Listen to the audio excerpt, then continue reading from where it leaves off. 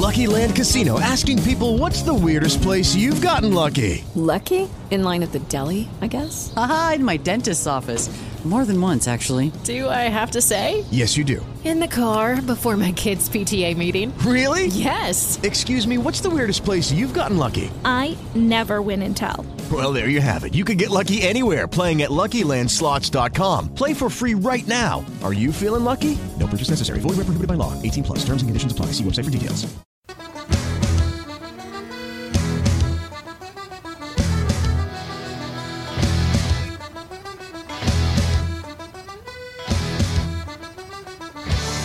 Welcome to the Asylum. And now, your hosts, Rick Fleeger and Rick Briggs. That's right. Welcome back to an all-new episode of the Asylum Fantasy Sports Show here on the Arena Sports Network, arenasportsnet.com. Richard, Week 7 is upon us, and I don't care.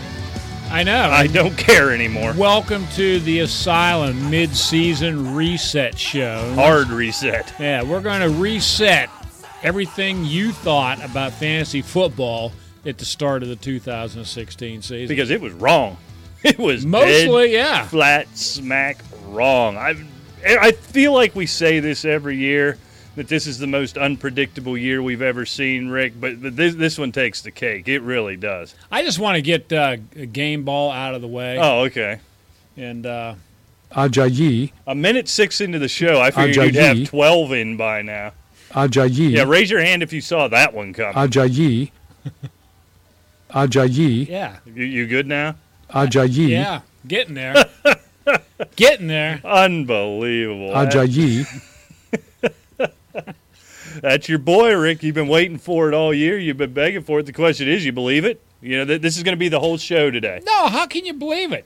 I mean, they can't beat anybody until they play the NFL's one of the top 3 offensive juggernauts. The league shut them down, run over them like pee-wee football. Yeah. And they'll go back to their losing ways this week, I am sure. They're at home against, Buffalo? I have to pull up the schedule here. Yes, they're at home against Buffalo. Yeah. Look, I don't buy into the team whatsoever, but is he going to run over Buffalo? No. He's not going to run. He's not going to run for 200 again.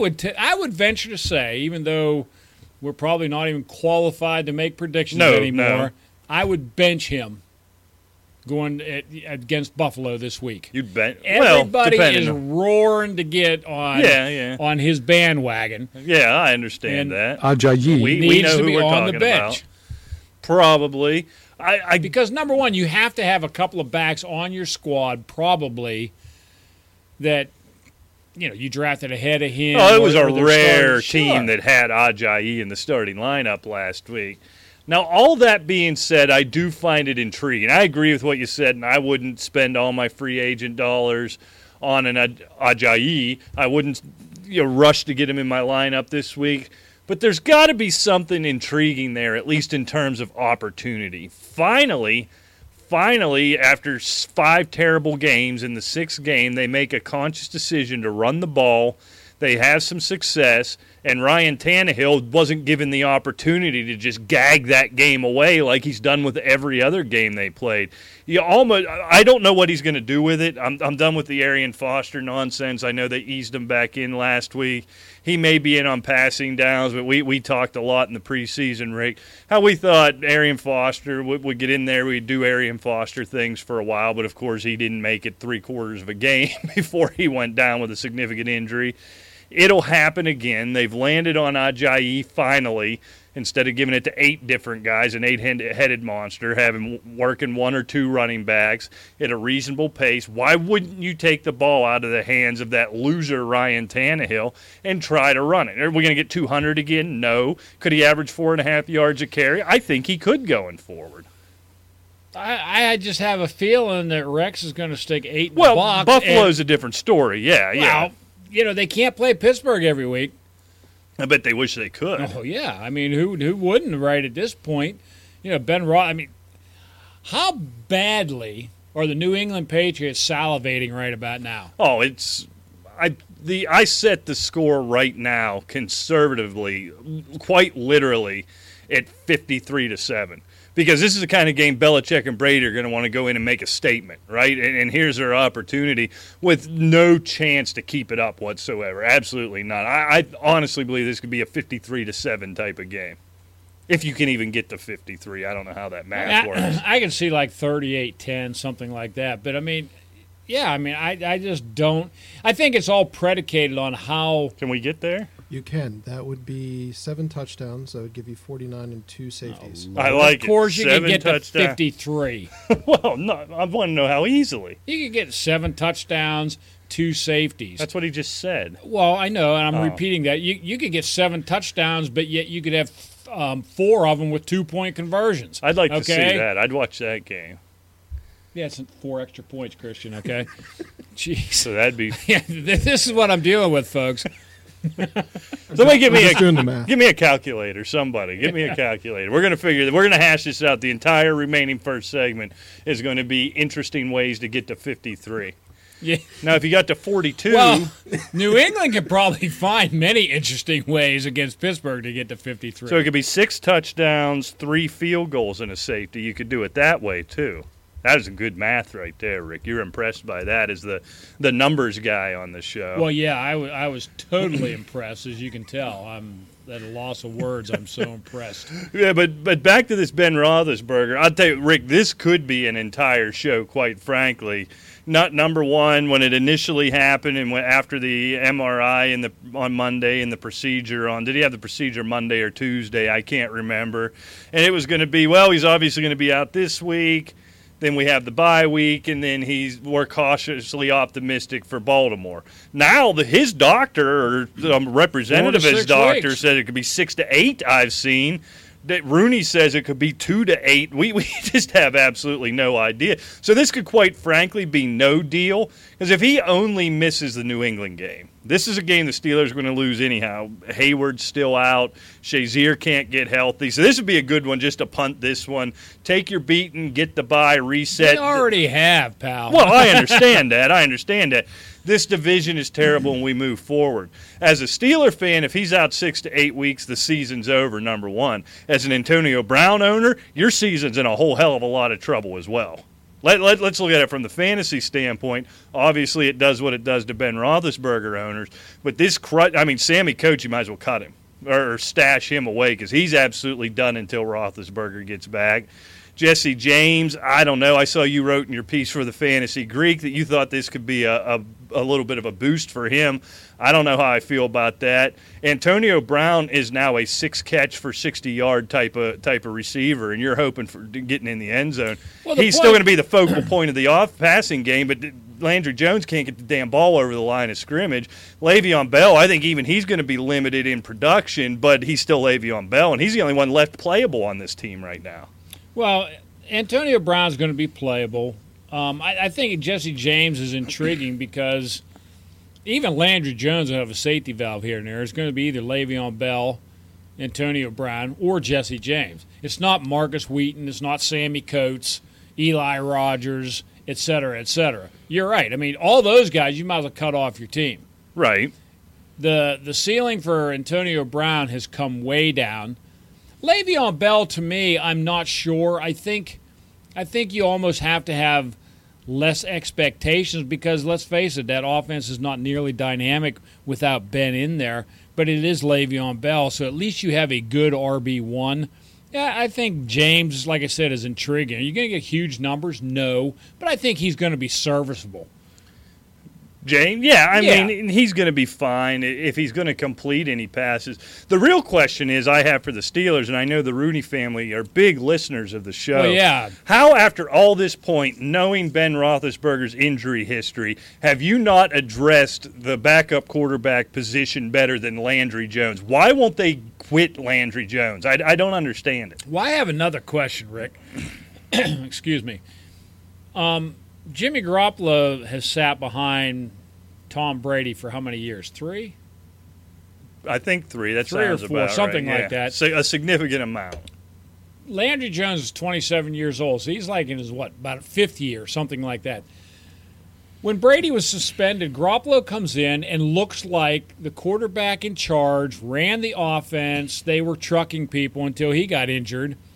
And then, oh, by the way, they won again with Brissett, right? Right. Landry Jones looks like he never played before. No, He's exactly. 27 years old. Who's developing these quarterbacks? And he's played significant minutes, especially last year. You get beat out by a Mike Vick, Right. who literally couldn't throw the ball 7 yards down the field all of a sudden. Yeah, he played At least to a receiver. Right. Well, yeah, he could find defenders pretty well. True. But yeah, I don't understand how you don't address this. Look, this is Ben Roethlisberger. We talked about it in the preseason. We expected him to put up on a week-to-week basis the type of numbers to be the number one overall fantasy quarterback, which I think he's done. But we both said, and that was when we did our predictions for the season, if he plays 13 or more, the Steelers win this division easily. If he plays less than 13 games, they're in trouble. And here we go, meeting expectations again. Yep. He's not going to play 13 games this year.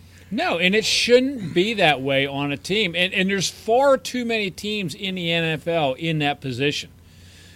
I mean, you look at Carolina, they're probably okay with Derek Anderson, even though that team is a total wreck. They can't win with any quarterback, it seems like. But you look at just about every other team. Who's the backup to Blake Bortles? Who's the backup to Henny? Oh, these are rhetorical questions. Well, I mean, aren't they? but you're right. Okay, I mean, Henny, I'm not so sure they're not in better hands with Chad Henny than Pittsburgh is with Landry Jones. I'd take one of those McCowns right now. I'd be happy to have. Exactly. There's no doubt about There's that. like, 7 or 8 different McCowns running Yeah. around. You think there'd be Gabbert, one? Kaepernick. That's my point. Can Charlie Batch still throw a football? Oh, yeah. I mean, Back in the Charlie Batch days, they go 500 with a guy like him. Yeah. But something you said, so we agree everybody else is out, your coach, your Wheatons. Jesse James will be what he is. That's fine. Le'Veon Bell, I think he'll be fine. His catches probably go down. His yards per carry may go down. He's still Le'Veon Bell, and he's going to be the focal point. He might touch the ball on 60% of their offensive snaps with what Ben Roethlisberger without Ben Roethlisberger. What I'm curious about, you said you've got to, and you think you have to start Antonio Brown every week, right? That's what you said. You have no choice. You have to, right? He's the number one pick overall in the league. At least he was a first rounder, period. Right. Okay, he was somebody's first pick. And he's going to get his targets. I mean, even if it's garbage time, he's going to get his targets. I think you still have to start Antonio Brown. All right, last season, Rick. I know that. Last season, Antonio Brown played 5 full games without Ben Roethlisberger. Let's play a guessing game. His targets were in single digits, as I wrote. Over or under -1, how many touchdowns did Antonio Brown have? Slightly over, he had a goose egg. Zippy, zilch, nada, 0. And this is very prescient of me because I hadn't looked this up. I told you he was a 6-catch for 60-yard type of guy. What he averaged, 6.2 catches, 68 yards a game. I'm sorry, that's not an every week start to me. That is not an every week start. That's Jeremy Maclin, Mike Wallace, Jordan Matthews territory is where that's at, and those aren't every week starts. We answer questions about those donkeys every single Sunday morning. Point is, you're going to have to start him because you probably don't have. It depends on, I guess, the depth of your league. Like, we start 3 wide receivers. You probably don't have 3 wide receivers you're comfortable with starting over the potential of Antonio Brown, even with Landry Jones in there. That's where my quibble comes with you. Now, what I agree with, you may not have anybody better, but you could have who could you have on your bench? A Sterling Shepard. I think Jordan Matthews is a good example because he's not a lockdown every week start now. There are guys out there you could have a little deeper on your bench. Stephon Diggs might be a little too high up, but you know what realm I'm living in. You talk about the potential of Antonio Brown. See, I don't think the potential is there. That's my argument. If they throw the ball his way, we know he's going to make the play. I don't think the potential's there.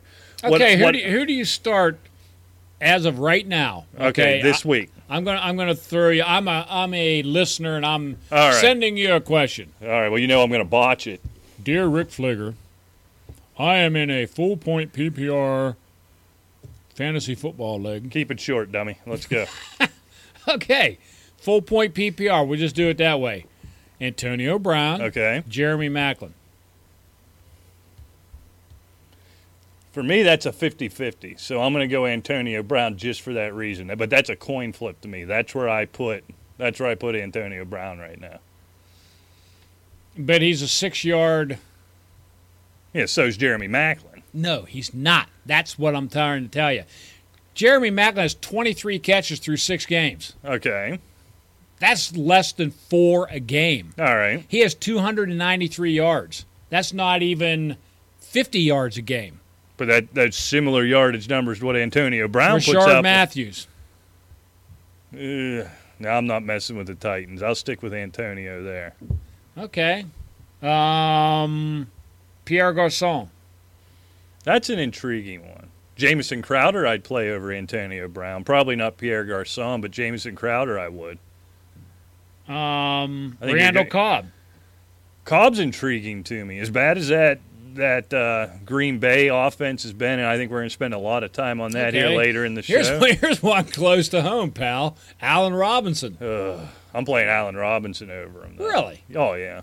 Well, see, I mean, he's not averaging 6 catches a game.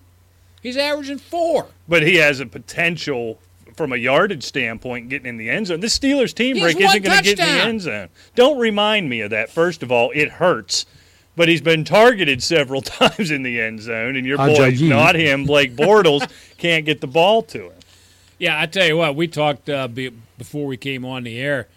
I own a lot of stock in Blake Bortles, and the only reason I'm still keeping this cat is because they're playing Oakland this week in Jacksonville. And Oakland, like you said, happily gives up 30, 35 points a week. It's their favorite thing to do. Yeah, Blake Bortles, if he doesn't score 30 points this week, fantasy points, I mean, dump him. They're not going to score. And you may want to after this game anyhow. Here's my point. As I sit down and I picture what Antonio Brown does and where he puts together his gaudy stats. Rick, do you ever see him running 40 yards downfield? No, which is why you would think at 27 years old, Landry Jones might figure out that you can complete a pass across the middle. I understand that. But number one, he's not. So there's my first point. Number one, he's not good enough to make that tough throw over the middle, right? We can agree on that. Number two, it seems to me, and I don't have any, the stats probably exist, and I'm way too lazy and way too dumb to go out and find them. We have a producer that can do that.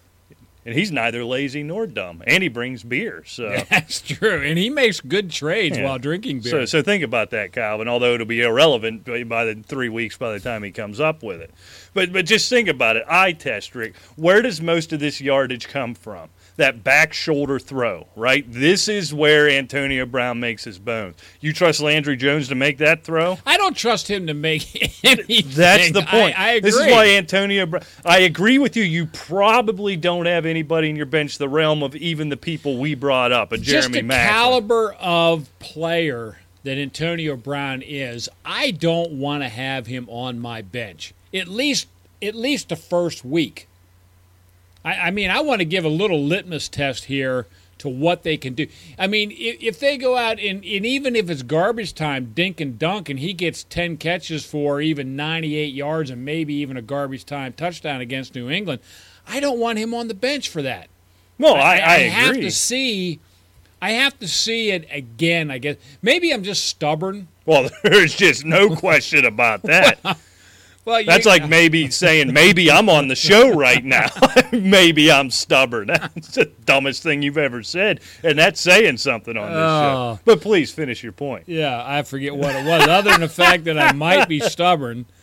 You know, I do. I want to see him fail abysmally before I bench him. I mean, because he is arguably the best wide receiver in the league. Period. I don't even think it's arguably. Well, I mean, you can go, well, Odell Beckham if he had been, or Julio Jones, whatever. I mean, you can say arguably, but yeah, he's the best wide receiver in the league. I don't want him on the bench until I can see Landry Jones actually can't see an open receiver, and if he does, he can't hit him. I want to see that first. Let me ask you what may sound like a really dumb question, but I think it illustrates the point. Let's just say it's like one of those weird circumstances. You know how, like in hockey, sometimes both goalies will get hurt and they'll pull somebody out of the stands? let's say I was playing quarterback for the Pittsburgh Steelers this week. Would you still play Antonio Brown? Yeah. See, that's the problem, and that's where you're stubborn, and it invalidates anything you've said up until this point. Because I honestly believe you'd still play him if I was playing quarterback for the Pittsburgh Steelers this week. Well, it's just that I have such a magnificent respect for your physique. Now you lie. You're lying again. This is what you do. You get on these airwaves and you lie to our listeners over and over again. So, look, are you going to play him? But here's what I promise you, Rick, on Sunday. If I agree to answer questions Sunday, which I may not, because I just, the way this year's going, I don't feel qualified to answer questions at this point. However, we're going to get a bunch of Antonio Brown questions, and you and I think, are going to disagree on a lot of them, on quite a few of them. That's very possible. But you know what? This is the mid-season fantasy reset show right here in the Arena Sports Network. And I think it would probably be a good place to start the reset show is what our current, just say top 5 rankings are right now after week 7 or after week 6 going into week 7 of, say, quarterbacks, running back, whatever position you feel more comfortable with first. All right, so you just want to rank them by position. All right, we can do that. Okay, and I don't remember the exact ones before the season, but I know it wasn't this 5. This is my top 5 running backs right now as I see them in PPR leagues. David Johnson, Ezekiel Elliott, Le'Veon Bell, DeMarco Murray, LaShawn McCoy, providing he's not seriously injured, which I think we mentioned his hammy was tweaked in practice or after the game, and he was held out in practice. Yeah, I agree with that, Tough. We could maybe quibble on the order, but it doesn't matter. I'm not going to sit here and reorder them. So, let's stay with the running backs. So, David Johnson, not a surprise. He was a first-round guy. I think I'm surprised how much better he is than everybody else, Rick. I find that a little – what's he up? About an average of 4 points a game, a total of 18 fantasy points ahead of LaShawn McCoy. LaShawn McCoy's a bit of a surprise. I was getting back on the McCoy bandwagon earlier on in the preseason than a lot of folks, but the way he's performed, the level to which this is LaShawn McCoy 2013 in Philadelphia all of a sudden, that I didn't see coming. Well, I know one that surprised you is DeMarco Murray because you were fully loaded that it was going to be at least a 50-50 split in Tennessee. I have cut DeMarco Murray, Derrick Henry from so many fantasy squads in the last 2 weeks because it's just not happening. And how could it? How much work can you give a Derrick Henry when DeMarco Murray is performing to the level that he is? Exactly, no doubt about it. I mean, let's look at some other surprises since this is basically a mid-season whine. Melvin Gordon really doesn't surprise me. He was one of my undervalued players, in the Fantasy Greek Draft Guide. He doesn't really surprise me all that much. Yeah, maybe the 7 touchdowns through 6 that's games. A stunner considering he had the same amount as you up until this season. Exactly. Carlos Hyde, a bit of a surprise. No, not a bit of a surprise. That's an absolute stunner. Yeah. Now, it looks like he's going to be out this week dealing with a shoulder injury. Exactly. Plus, we got the whole Colin Kaepernick issue all of a sudden. But I want to hit on one right now, and once I hit on this guy, we have an interesting trade discussion that I want to talk to you about. All right. Christine Michael. Never was a real believer in Christine Michael. Thought it was going to be the Thomas Rawls show, and, of course, he's been out. And now they've reported that it's still some weeks away before he returns. And quite frankly, it doesn't really much matter to me if he comes back. I think Michael is the guy in Seattle right now. And that's a surprise to me from what I've seen him. I was not a Michael believer. Yeah, I mean, look, he's earned that role. He's averaging, right around 17 fantasy points a game. And an offense that's sort of finally getting going. Look, I think Rawls will be a valuable piece if and when he gets back. Now, I guess Michael surprises me and he doesn't. And here's why, because I was a big Rawls believer in the preseason, Rick. I think we talked about him a ton. But I think that vote of confidence for Thomas Rawls was more a vote of confidence for the Seattle running game. I think there's a lot of guys you could plug in that could have the same success level of Christine Michael. So that would be my only concern there as we get into your trade talk with a Michael is – could they, and I'm starting to lean towards maybe they could, have at least equal success with other folks there. And I kind of think they are. Again, why Michael hasn't surprised me is because he's doing what I thought Rawls would do, and it's not like he beat Rawls out. He got the job via injury. So that's what I expect from the Seattle running game. My question with Rawls is I don't know if he's ever going to completely come back healthy, which is why I would trust Michael going forward. Yeah, I mean, maybe next year. Right. It may be Rawls' gig, but I think 2016, quite frankly, at least in your fantasy season, probably belongs to Michael, which comes back to a question that I thought was quite interesting. A little trade offer, full point PPR league. Christine Michael and Mohamed Sanu for Kelvin Benjamin. Yeah, and that's so intriguing. Because, look, Sanu's obviously a big downgrade from Benjamin. Well, certainly. But you factor in the Michael. What this becomes to me about is my concerns with a Kelvin Benjamin, right? He's bigger than everybody. He's faster than everybody. He has better hands than everybody.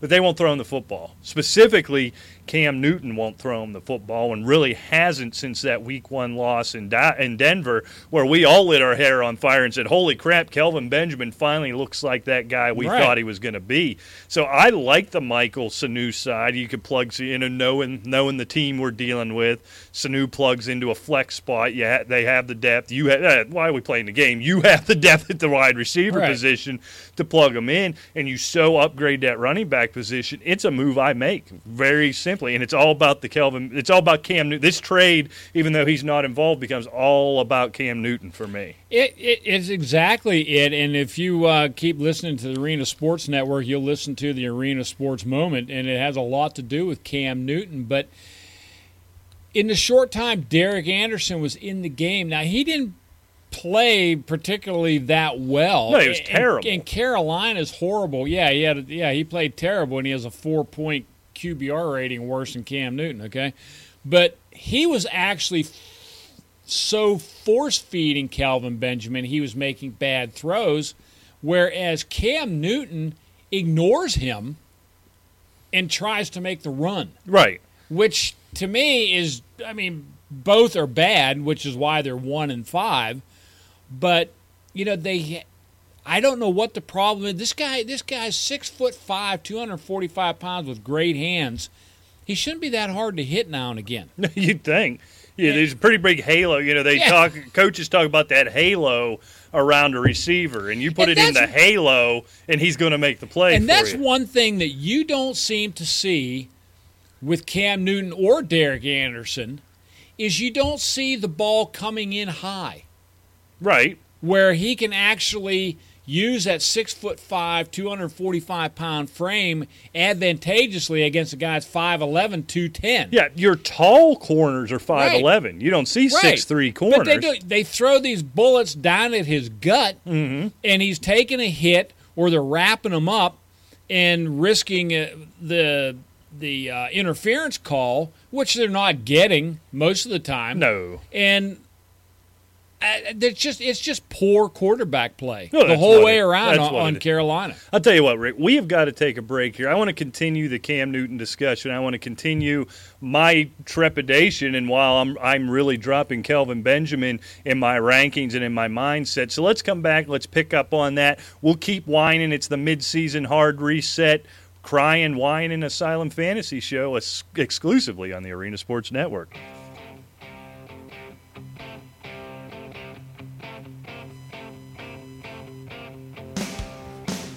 Welcome back to the Asylum Fantasy Sports Show here on the Arena Sports Network. Rick, it is our mid-season wine session, the hard reset. Before we went to break, we were talking about Kelvin Benjamin and the deal. Did you make the deal? You made the deal, right? I did make the deal. Kelvin Benjamin for your team. We got that weird hum coming out of the board here again, Rick. We apologize for that. There we go. We got it solved. I am the tech guy, Rick. I solve issues. I believe our producer does all that No, now. He drinks beer. No, it's Newt. He's Newt. Yep. She turned me into a newt. We hired Newt to take better. care of all that stuff. Anyhow, Kelvin Benjamin. All right, here's the thing. He's got all the measurables. Imagine what Kelvin Benjamin, Rick, would do in New England, first of all. I like to think about things like that sometimes, or what a Ben Roethlisberger could do with him, things like that. Here's the issue with Kelvin Benjamin. We get Kelvin Benjamin questions every week, and we always err on the side of Kelvin Benjamin. And it's never awful, right? Last week, 8 for 86. That's not terrible in a PPR league, but it's not Kelvin Benjamin numbers. It's not number one wide receiver numbers. 5 for 70. Before that, 3 for 39. I believe the game before that was a game where they only targeted him once, and he got as many fantasy points as you did that day. Yeah, exactly. Here's the problem with Kelvin. This isn't a Kelvin Benjamin problem. A lot of what you talked about was just a bad quarterback play. You know, Newt had written down during the break that his take on it was Cam Newton's a bad quarterback, which I like, brief, to the point. I agree with that. Here's the problem with Kelvin Benjamin, and I think we talked about this off air at some point. So when you look at that offense and the way it's constructed, everything goes through a Cam Newton. What's Cam Newton's first option all the time? Running. Cam Newton, right? Exactly. Cam Newton's his first option. That's the biggest problem with Carolina. You got to work the run game in. So Jay Stu, Tolbert, Whitaker, you got all these pretty good to okay running backs. So you want to run the ball. And Ron Rivera likes to run the ball, right? So there's an option. You've got one of the 2 or 3 best pass-catching tight ends in the game in Greg Olsen. So you're going to feed him a lot. And then 3, 4, 5 times a game, you have a guy with that blazing speed that a Ted Ginn has. You're going to take that shot down the field, right? So you're 4 or 5 of those a game. He's going to drop 3 of them, but once every month or two, he's going to pull one in and score a big touchdown. That doesn't leave a lot even for a guy like Kelvin Benjamin, which is why you see Kelvin Benjamin's numbers bump a little bit, or at least his opportunities bump a little bit when you have a Derek Anderson, because at least one of those options is taken away. With Cam Newton under center, I don't care what anybody says, Cam Newton's first option is always Cam Newton in one way or the other. And that's the problem with the team. I mean, I agree with everything you say. And you say it doesn't leave it much for a Kelvin Benjamin, which is mistake number one. Well, we don't disagree on that, but it's what's happening. It's what's happening, and it's going to have to end. Well, yeah, we can agree on that as well. Simple as that. It's going to have to end because this season's already in the tubes. I know how they feel. For Carolina. And the problem with this is they could still – of course, Atlanta's really making a statement right now, but, you know, typically you would think, well, you know, they could still go on a 4 or 5 game win streak and get back into this thing. But I tell you what, the way Atlanta's playing, I think the season is down to twos. But Cam Newton is going to have to mature drastically for this thing to turn around. Yeah, I feel like, you know, after the Super Bowl and that hissy fit, I kind of defended him a little bit. It's right after a game. It's so raw. Yeah, there's lots of guys who do it so much better and handle that adversity better. But it's been a bad run, but on a random regular season game to act as churlish as he did after, you know, and you'd think, all right, it's a bad game, but you're a millionaire. You look awesome in a fedora. You know what I mean? You think you could go up there and just be an adult. And Al Pacino, he's not. I'm sorry. I don't know. He looks pretty good in a fedora. No, because he was pouting. He didn't look. Well, that's my point. He still looked good. So imagine if he had a $1 million smile. That's the whole point. He didn't even look distinguished. You think I could pull off a fedora? He looked defeated up there. Oh, he's defeated. That was the problem. You can't wear a fedora if you're defeated. Think I could pull off a fedora? Yeah, maybe an Army helmet. No, I don't want to do that. I don't think you could wear a fedora. No, I don't feel like I could. It just kind of sit on that old flat head of yours like Herman Munster. Yeah. I can never pull off wacky hats. I'm intrigued by wacky hats, because they make but I can't hats pull round. them off. Your hair's square. Well, even these ones, you think they'd look good with the, you know, all the, you know, I went out and bought the Maybe Penguins. you get a sock. The Penguins championship hat. You know, they make them all with the big brim, flat brim now, and I don't look good in that. A pillowcase. My head's not that big. Well, it is. It's longer than it is wide. Well, yeah. I mean, that could be a whole other conversation, though. It's like a log. Yeah, it's kind of, I agree with that. With ugly features. Well, there's no question about that, but a golden voice. Are we still talking about hats? I don't remember. We can if you would like to. What hat do you want to wear on today's show? Yes. This is Hat Radio. I would like a paper bag realistically. It's not a bad move. Now, this cat over here is the one that needs the paper bag. The way my You're team- not 0-6, I don't believe. Now, he got his I'm like second. 1-5. He got his No, second you're wind 2 off of and me. 4. Yeah, this guy, I'm playing Newt last week. Finally going to get off the schneid with my team that in name looks really, really good. It's my team's like the Jacksonville Jaguars, right? On face value, name brand, it looks like we're going to be really good. So here's the recap of my season. I'm down 23 going into Sunday night. He's done, or I think he might have had your kicker left. Yeah, I've got T.Y. Hilton and Brandon Marshall still to go. I'm down 23. Yeah, I couldn't get there. This is the kind of year it's been for me. I can't make up 23 between the number 4 overall fantasy wide receiver, Rick. And where's Brandon Marshall fall? He's probably down Way in the 20. down there. Yeah, he's how far down? Yeah, 22. That's surprising. He's still a number 2 wide receiver, and I can't swing 23 points there. So, Well, in our mid-season reset, I'm going to put a question to you. Let's go with the running backs first. all right. Who are your biggest running back busts so far of 2016? Oh, Rick, you can give me a couple, 2, 3, whatever. There's so darn many of them. I don't even know where to be. I think Mark Ingram is somewhere you absolutely have to start.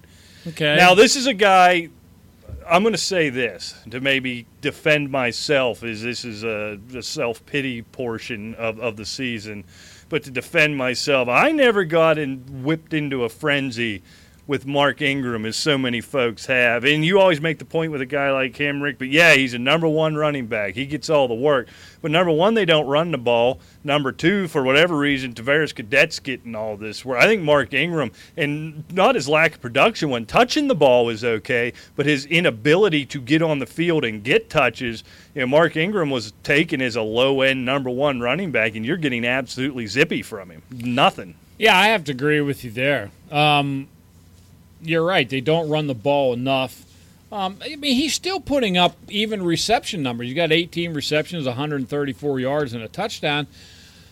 But the rushing yards aren't there. 272 yards, and it's too sporadic. Back to the New Orleans thing. I mean, they're spreading it around with running backs now. I tell you, my number 1 bust right now, Jeremy Hill. Yeah, I was just looking up his numbers. I'll let hideous. you carry that one, but he's completely disappeared. Well, he's disappeared. Giovanni Bernard, of course, is still the most productive back on that team. 271 yards through, 6 games? You're averaging, 45 yards a game, I guess. That's something like that. 1 touchdown.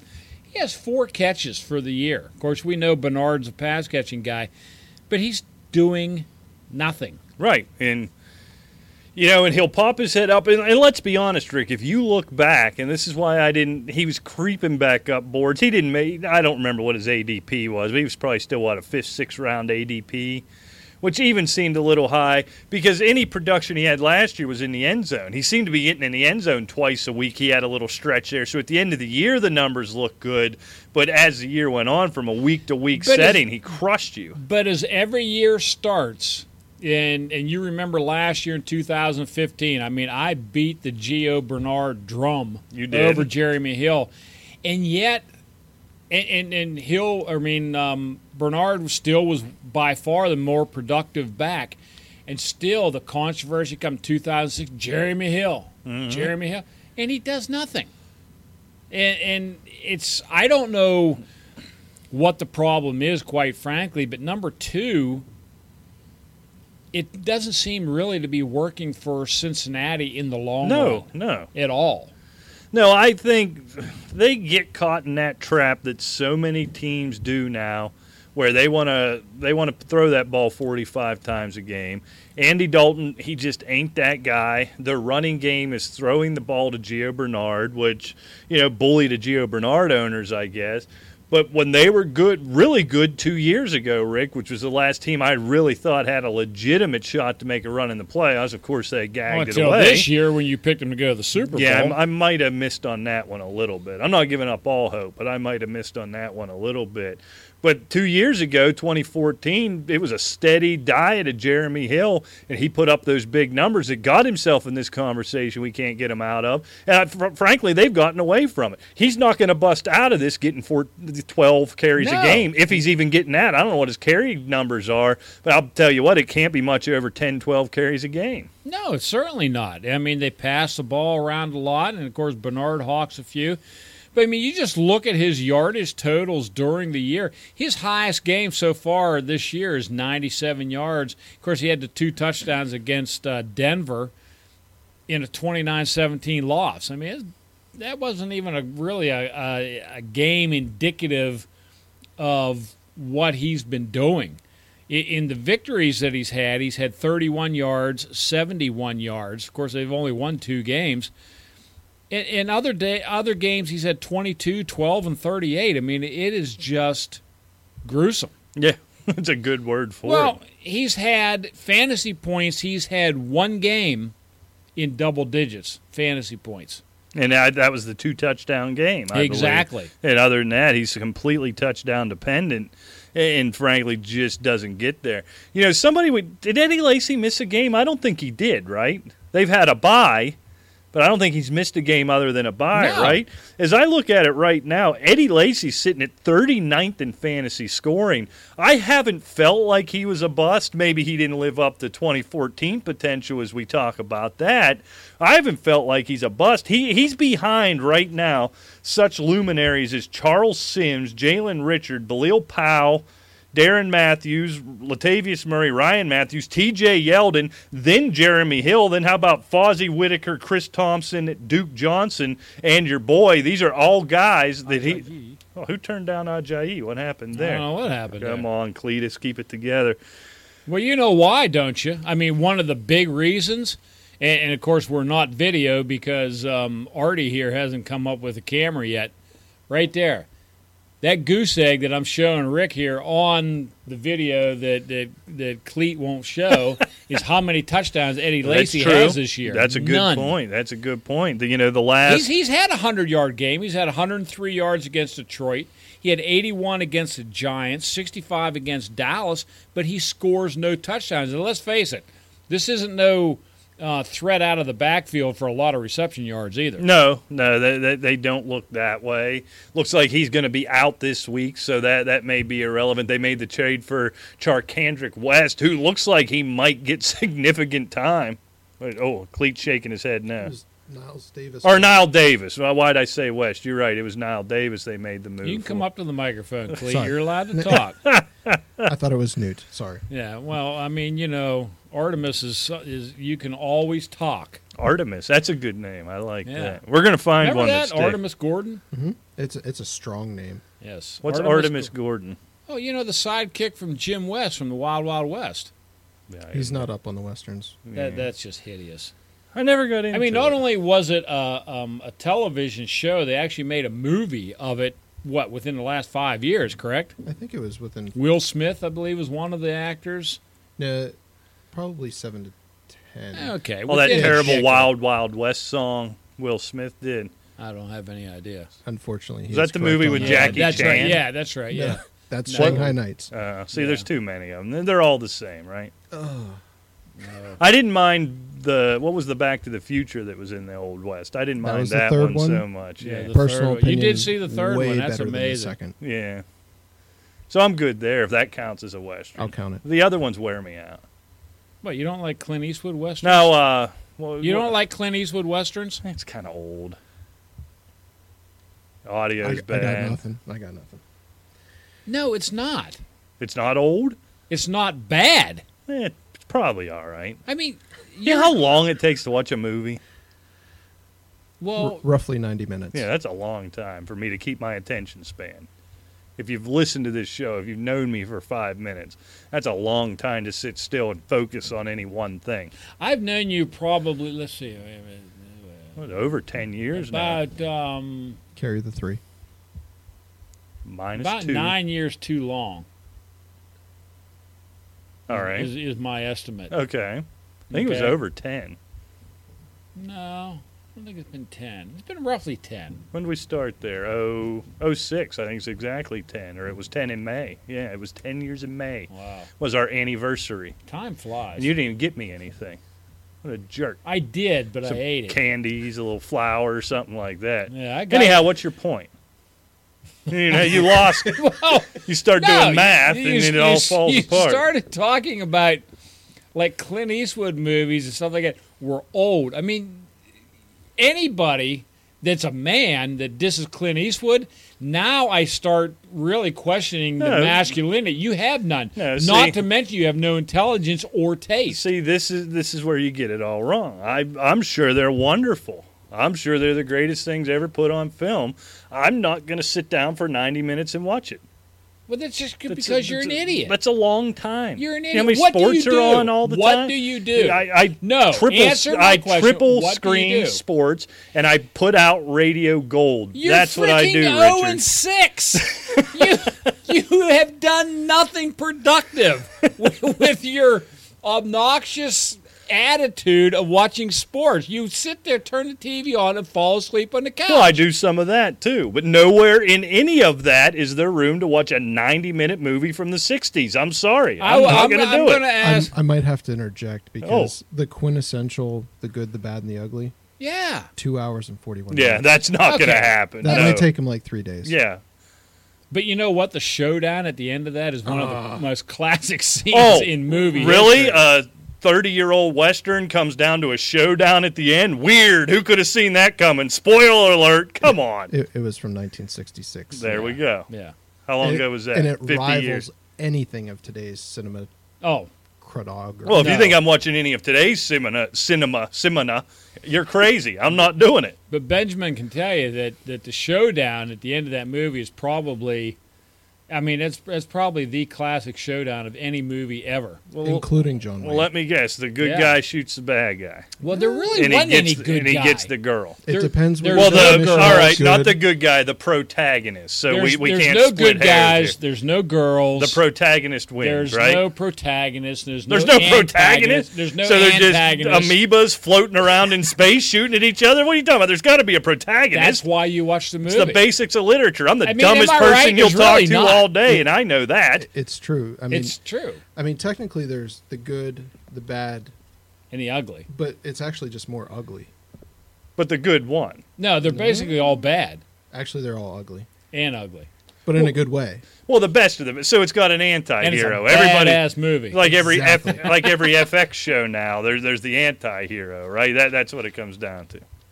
I actually think that there's no way to define it. It's actually everybody is an anti-something that ends up being the opposite of what you were supposed to think they were. Right. Sounds exhausting. It I got is, to be but honest. It's totally worth it. I don't think I'm gonna. I'll take your word for There's it. like a few of those babies right there that you're consuming. I'm a hophead now. And a turn that on. cigarillo. Yeah. Oh, I do miss the cigarillo. Those were the good old days. I should start smoking those gnarly things again. Cigarette, Tipperillo. I can remember the commercial. Tipperillo. They don't call them that anymore. I like that, though. Yeah. What are we talking about? We're supposed to be talking about fantasy football here. I think that was 10 minutes of nonsense. That's how bad the season has gone. Yeah, so far. that's what it's been. I'm 0-6. What's your record, by the way? 3-3. Actually, the good, the bad. No offense. It's kind of ugly. I'm not pretty. Yours is the ugly. It's no not doubt. pretty. I agree 100%. And thank you. I just tied that all in to make it okay. So basically, folks, I'm Clint Eastwood. Artemis over here is Lee Van Cleef, and you're Eli Wallach. On the plus side for me, Clint Eastwood's the only one of those three I've ever heard of. So, I'm okay who would with I it. be in the Young Guns movie? Now, that's a Western I can watch. Young Guns, you would be. Trying to think. I probably don't get to be Billy the Kid. Right? He would obviously be. What was the Indian's name? I can't remember. I don't think you can say that. I don't anymore. think you can say that. It's Native American now, Grandpa. I don't even think you're allowed to say Native American. What? Well, because that's implying that they're native to America, but they were here before it was named America. I think it's just. I'm giving you Native American. I'm not going any further. I'm sorry. Oh, how about Cherokee? They still allow that, Yeah, right? That's fine. That's okay. That's okay. Now, what was his name in that movie? I think it was Bob. That's a good answer. Yeah, we'll call him Artemis anyway. It could be Ajayi. That'd be a good name for a cowboy. Yeah. Ajayi. Why is Ajayi so quiet? What's going on here? Ajayi. There it There is. we We got it fit. All right, let's get rolling talk here. some fantasy sports as we apologize for that 10 minutes we completely lost. But I got to be honest, I lost interest this week. I'll get it whipped back up next week, I promise you. But for this week, Okay, we covered a few running back here's busts. what I want to talk about, Rick, before you move on, while we're with the running backs. Don't roll your eyes at me. And then we're going to move on. We'll do wide receivers, tight ends as we move on. What I'm more intrigued on, because when I look at the fantasy scoring list for running back, we can talk about all the busts we want to. There is nobody outside of the top 24 even who's a surprise to me outside of Eddie Lacy, maybe Latavius Murray, but he's missed a couple games with an injury. Ryan Matthews, he's let me down, but at the same time, he's had a bye. He's missed a game with injury. Well, wasn't ruled out, but he got that one carry against the Steelers. Everybody else, even if they're not performing to the level we expect them, are still in the top 24, so I can't call them a bust. What I want to look at is some of the guys, Rick. First name that pops in my mind is Matt Jones, who I will give you credit as Billy the Kid here, who hopped all over that Matt Jones bandwagon on Sunday morning. He's put together 2 really nice games in a row.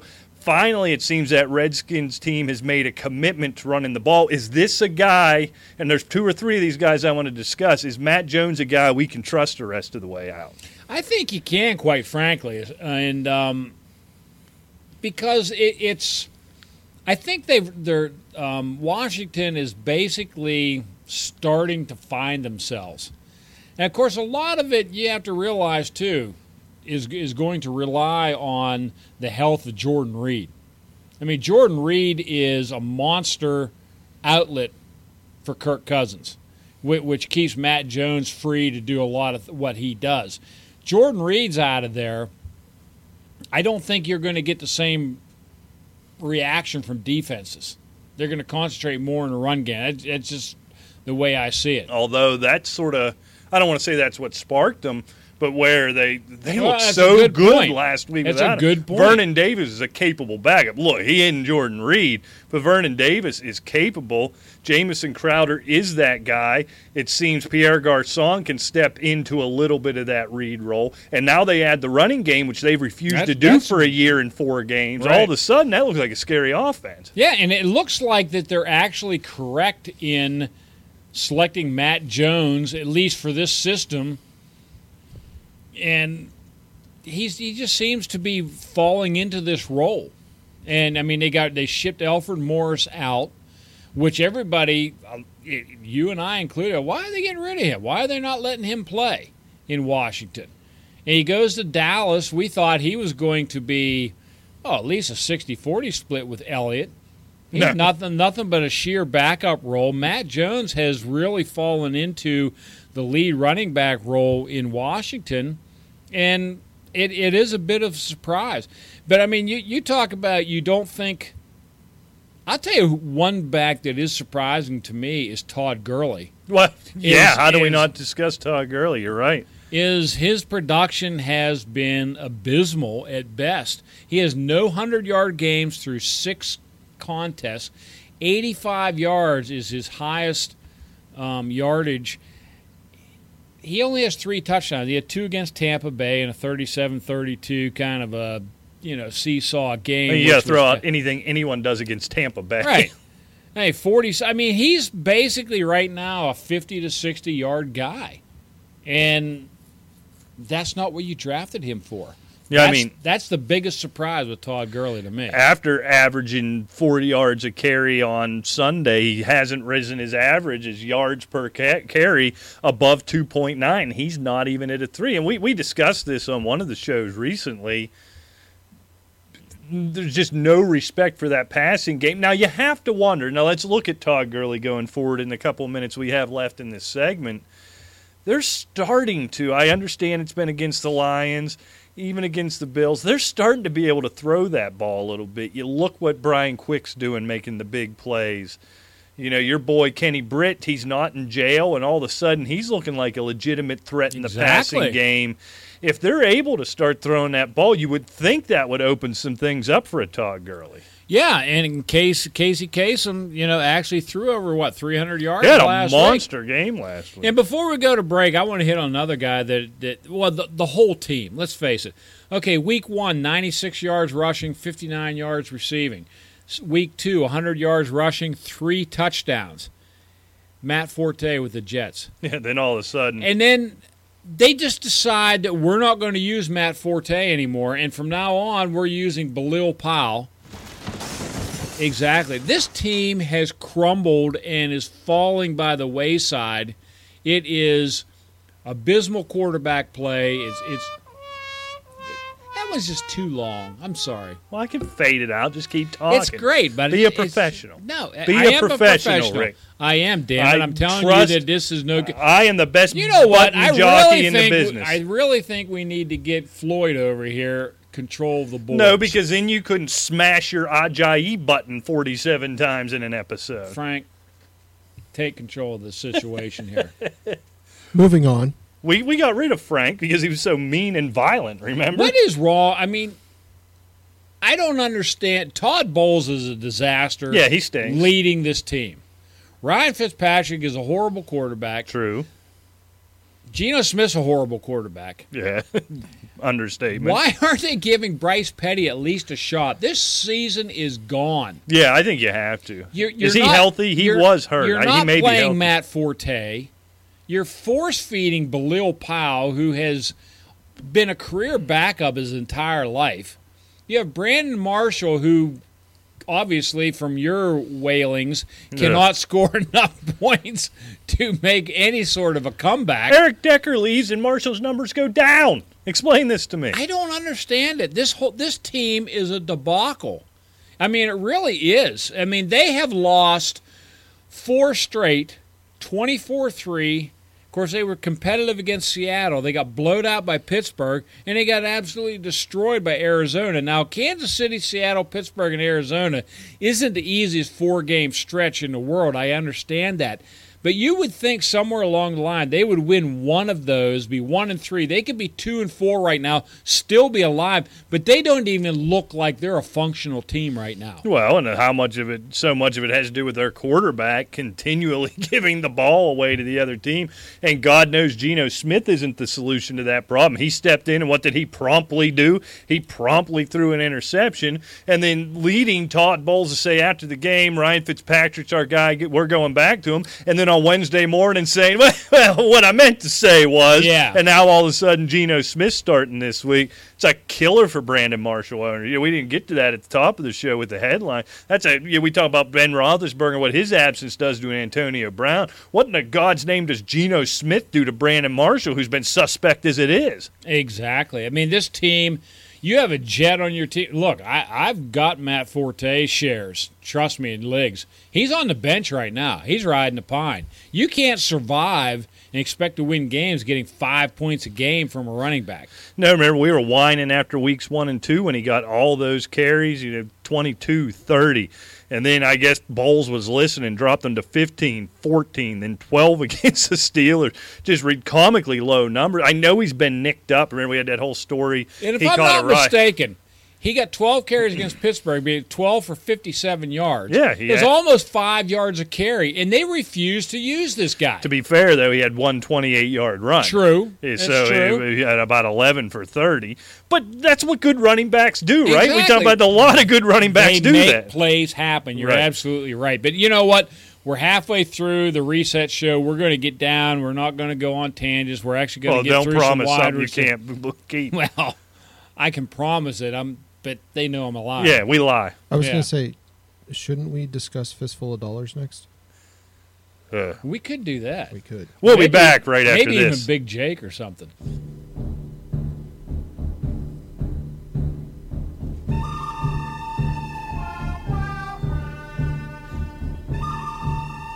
Welcome back to the Asylum, right here on the Arena Sports Network. We are Fleeger and Briggs.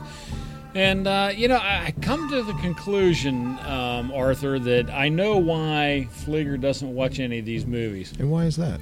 He's afraid he may like it. Oh, that's a valid point. Yes, there's no doubt about that. But, hey, let's in a bad way? Yes, very bad. Or in an ugly way. Or a good way. Or a good way. Let's get More into bad our Westerns. mid-season reset, and let's get on to wide receivers right now.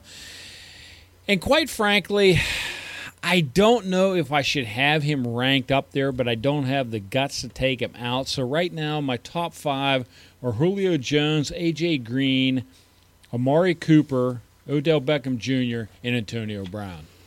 Yeah, I mean, you can't bump Antonio Brown yet. If Ben Roethlisberger winds up missing just the one game, and it's one game, big deal. He's not. He's had meniscus surgery. He's going to miss at least 3 weeks. You didn't. Yeah, I think you're right. You know who you didn't mention? You didn't mention Larry Fitzgerald, did you?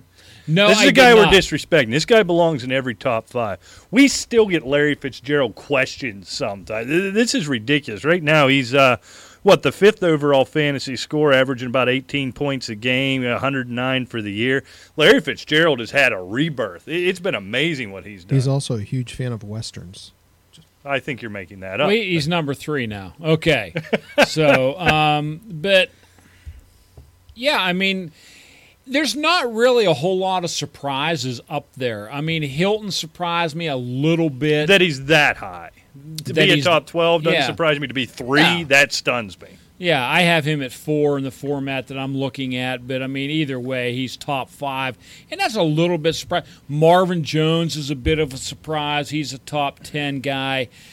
But, your other ones is Fitzgerald. I guess maybe there is another surprise, Terrell Pryor. Yeah, that's a bit of a surprise. I mean, there's just no getting around what he's done on an extremely bad Cleveland team, although they've been competitive. I would dare say that they are not the worst team in the league, yet they haven't won a game. Yeah, I think that's a team that could beat a San Francisco, almost beat a Miami. I think if they played a 7-game series with Miami, it goes 7 games. Yeah, it seems like Cleveland's in every game. And quite frankly, it's Terrell Pryor keeping them in every game. Yeah, there's no doubt about that. I mean, it's Terrell Pryor. Gary Barnage starting to emerge a little bit. Crowell has been a solid running back, but they go in spurts. They go against a team that you can run against, and Crowell has a big day. They go against a team that's pretty stout against run. He doesn't do anything. Right. And, I mean, it's not like a good, solid 80-yard a game. No, I think Crowell's still a matchup play. I really maybe not as much as he'd been last year. Say you feel safer with him, but he's simply not an every week play. Even though he's a top 20 fantasy back, he's made his bones against bad defenses. The nice thing about a guy like Crowell, he plays on a team playing a last place schedule, so you have a lot of those opportunities. But he is a matchup play. I want to go back to something you said as you look at this list, because I think the point of the show here is, although we haven't had much of a point, it's bouncing around like a ping pong ball today. But the point of what we want to do here is going forward. Here's what we know now. None of it, I don't think we thought was going to happen in August.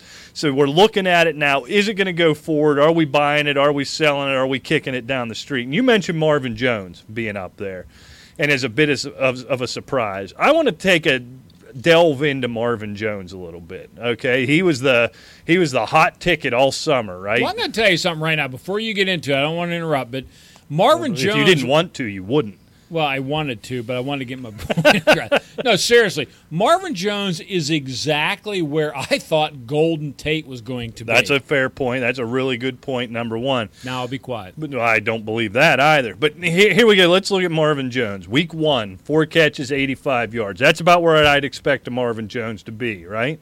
Week 2, 8 for $118. All right, that's pretty darn good. I'm happy about that. Week 3, 6 for 205 and two touchdowns. Whoa, now we got something here. 5 for 74, 4 for 37 and a touchdown, 2 for 10 and a touchdown. I think Marvin Jones is reverting back to the mean. And that's sort of my takeaway from all of this. Is this season, my philosophy's been, I think I said it on the show before, is when it's all said and done, guys' numbers are going to be pretty close to what's on the back of their football card. Right? Yeah, is Marvin Jones reverting back to the mean? He's been on a steady decline since that big 200-yard game. Well, the thing is who had the big game last week when he had 10 yards and a touchdown? Well, Golden Tate just went nuts. Okay, Anquan Bolden's stepping in, basically taking Eric Ebron's place. I mean, Anquan Bolden he's a tight end. He's a tight end. You're going to see Marvin Jones. Also likes Westerns. Yes. This, again, is a lie. You're going to see him creep up back to like the 74, 85 yards. I think that's who he is. Which is okay because you actually drafted Marvin Jones as a WR2 or WR3 or maybe even a flex, depending on how much you bought into the hype coming into the season. Yeah, he's going to level. He's going to come back off and back up. And the schedule is probably in his favor. You got Washington. Now you're at Houston and at Minnesota before the bye, which is kind of difficult. Yeah, you're benching everybody against Minnesota the rest of the way, But then right? you got Jacksonville. You got Minnesota again, but New Orleans, Chicago, and the Giants. Marvin Jones is going to get his. Right. He's going to be a match. Yeah, Minnesota. I tell you what. I'm not playing anybody against Minnesota. I mean, nobody. I agree with you. If I have a better – and there's going to be times you don't have a better option. But I'll tell you, I'm sitting almost anybody. You name him. Say if his name isn't Tom Brady or Rob Gronkowski, I'm considering sitting him against Minnesota. Right. I think my point on Marvin Jones is he's going to revert back. Right now, he's sitting at number 7 overall in PPR fantasy scoring, if that's where you have him, Rick. I have him at 7. He's got 106 fantasy points in PPR formats. He had 58 of those in those 2 games we talked about, 58 of the 100. Right. So he's not the number 7 fantasy wide receiver, and he hasn't been since week 3. All right, now I agree. I think 5 for 74, 4 for 37, 4 for 85, hoping for that touchdown. That's who he is. To me, Marvin Jones is still a number 2 wide receiver. You're going to play him in most formats most of the time. The number 7 wide receiver in fantasy football, he is not. He just simply isn't. He had 2 great weeks. It's not going to happen every week. Right. But I'll tell you what, one offense I think is real, and we talked about this in the preseason, and it actually came to fruition. What offense has 2 receivers in the top 11 in the league? What offense has 2 receivers in the top 11? It's got to be the Raiders, right? It is the Raiders. And Amari Crabtree. Cooper and Michael Crabtree. Exactly. And Derek Carr, when we get to quarterbacks, he is right up there. He is everything that I thought this kid was going to be, and probably even more. I mean, he is. If they could just keep Latavius Murray healthy, boy, this could be a very dangerous team, even with that horrible defense that they have. Do they need to keep Latavius Murray healthy? Is he that good? I know he's your boy. You've been on that, hitched to that wagon for a while now. I think he adds a little added dimension to that offense when he's healthy. The guy's big, he's fast. I mean, it's just, they've been scoring enough points without him, but boy, you just throw him into the mix when he's healthy. Now you have Jalen Richard with some experience. I tell you what, it's a dangerous offense. Oh, just no doubt about it. But I think you keep working Richard in. I think true. It's a big play. Murray's a big play type of guy, and that's what's frustrating about him. You need him to make the one big play in a game to sort of salvage the day. Now, to his credit, and you can't take these points away, he did it most weeks last year. He did it the first few weeks this year before the injury. I always get nervous with a cat like that, waiting for that big play. If that big play doesn't come for 2 or 3 weeks, you are really scuffling there. You're in a lot of trouble. So, Rick, let's talk about your boy now. I think probably a surprise being in the top 24, being a solid upper-end number 2 wide receiver. Your boy, he's out of prison. We talk about him a lot here. Kenny Britt. You buying it? You riding this pony? Yeah, I think I am, to be honest with you, because I'm not buying into Brian Quick. He's the big play guy. Right. Tavon Austin, we know he's versatile and all that, and he's dynamic. But Kenny Britt he's the rock of that core right there. And, yeah, I'm buying into Kenny Britt as long as Casey Kasem can keep the ball flinging around. Gurley they have to block enough to keep Gurley productive enough where when they start doing play action, it means something. Right. I mean, he can't continue to have 50 yards. I mean, he's going to have to break out, get 110 yards one of these days, and just keep these defenses honest. But what I do like to see with Gurley, and we didn't get to that before we wrapped up the last segment, as you see his yards per carry down, his yardage numbers down. What else have you noticed? So it hasn't amounted to much, but you're seeing his receptions total creep up steadily. I believe he was up to 5 last week. So you think even a stubborn old mule, the only guy more stubborn than you on the planet is Jeff Fisher, finding out, all right, for whatever reason, I can't run the ball. I have got to get the ball in my best playmaker's hand, and they're starting to involve him there. That's good for Gurley owners, and it's good for Britt owners and everybody involved in that Los Angeles offense. And I'm starting to believe that Kenny Britt is one of these kind of guys almost akin to a Brandon Marshall. You're starting to see him get a little older. He's starting to mature a little bit. He's got 30 catches so far this year.